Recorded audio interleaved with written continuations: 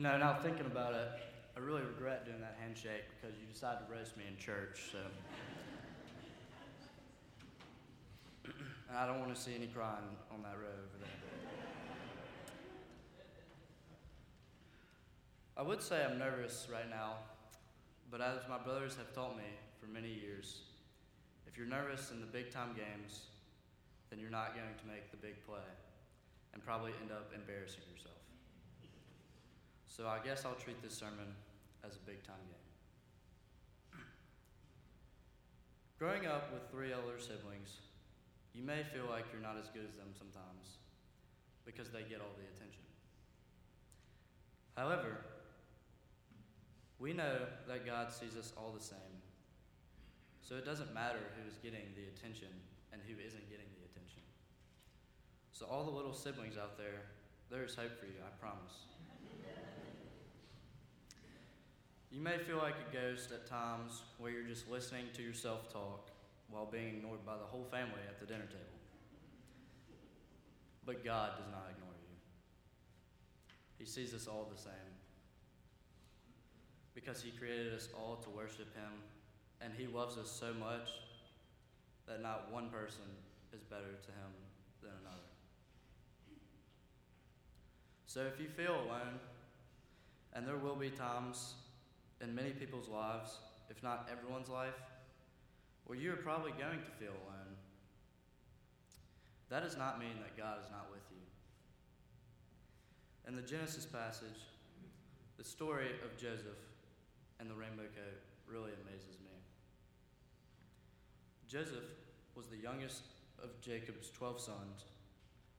These 12 sons were all farmers. He was given a coat of many colors by his dad Jacob for his 17th birthday. His other 11 brothers were very jealous of this because they thought after all the hard work that they had done for their father, the little brother, Joseph, did not deserve that coat or anything their father gave to Joseph. They thought it was a sign of Joseph being the favorite.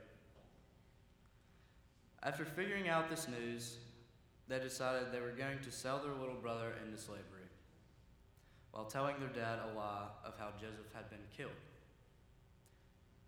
After many years of Joseph being a prisoner and then actually becoming advisor to the Pharaoh of Egypt himself, he was finally reunited with his brothers when they came to Egypt to beg for food. They were understandably shaken to discover Joseph was alive.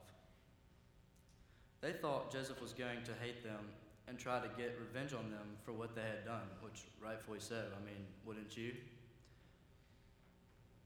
However, Joseph did the exact opposite. He walked up to each of his brothers and kissed them because of how happy he was to see them. This reminds me of how God looks at us. After all the mistakes, doubts, and troubles that we have in our lives, God is still with us every single step of the way. Now, going back to the story in Genesis, Joseph probably had many times where he was scared or alone. There were probably many times where Joseph, the 11 other brothers, and Jacob felt very alone. Jacob feeling alone while sitting in prison. Joseph. The 11 brothers feeling alone when acting as if Joseph were better than all of them because they thought Jacob, their father, thought that. And Jacob feeling alone after hearing that he would never see his son again. These were very difficult times for all of these men, and understandably so. You see, we all have that time where we feel so alone. For example, this past football season, when I broke my ankle, I thought it was the worst thing that could ever happen in my life. There were times when I felt very, very alone. It actually took me a while to realize that God was with me because of how distraught I was.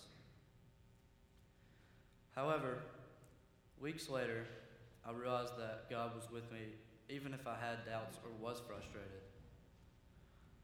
Although times were hard, I got through it with knowing that God was right by my side. This situation in particular helped me realize that no matter what you're going through, whether it be not having enough food on the table at night, losing a job, losing a loved one, or just having a really hard time getting through life, God will always be there for you.